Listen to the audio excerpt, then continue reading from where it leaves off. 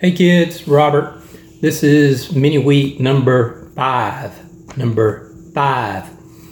Anyway, I was in prayer this morning and before work, and God gave me a text to look at in Haggai.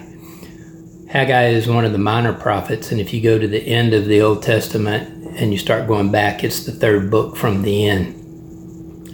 The chapter I'm looking at is chapter 2, because it's two books in Haggai 1 and 2.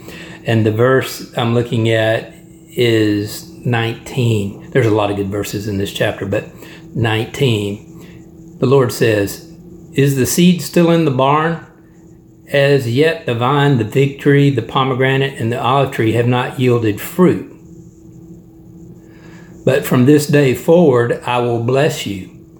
So what he's saying is he gives each of us a bag of seed, and we're to broadcast all that seed. We want to broadcast it so that God can move out on it and work on it. We want to pray the impossible so that God can move out and do it. We can't do it, only He can do it. So we're going to pray big so we know it's God that does it. Amen and amen. Let me give you an example real quick of praying the word over your situation. I marked it with a pencil. Go to Colossians chapter 2, verse 14.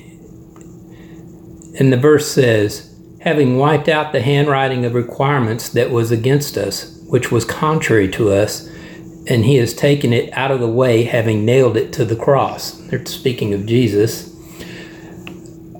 Caroline and I took bills and we laid them out on the counter, and we prayed this scripture over our bills. It was a while back, but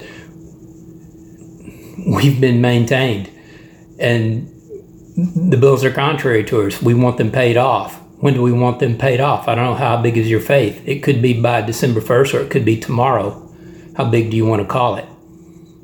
Speak the word and speak it boldly. That's an example. Another, when I'm talking about godly imagination, here's what I'm thinking there. Let's see an example. Suppose you don't have children and you want to have children. It's just a seed example, but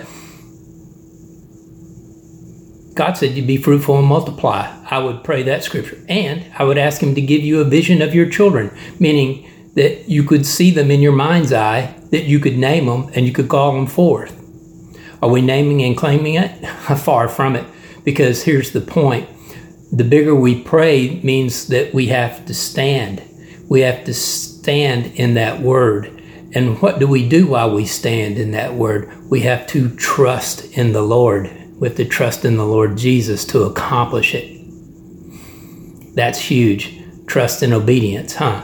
That's all from right now. I hope that gives you some insight into what I'm speaking. Have a great and blessed day. Amen.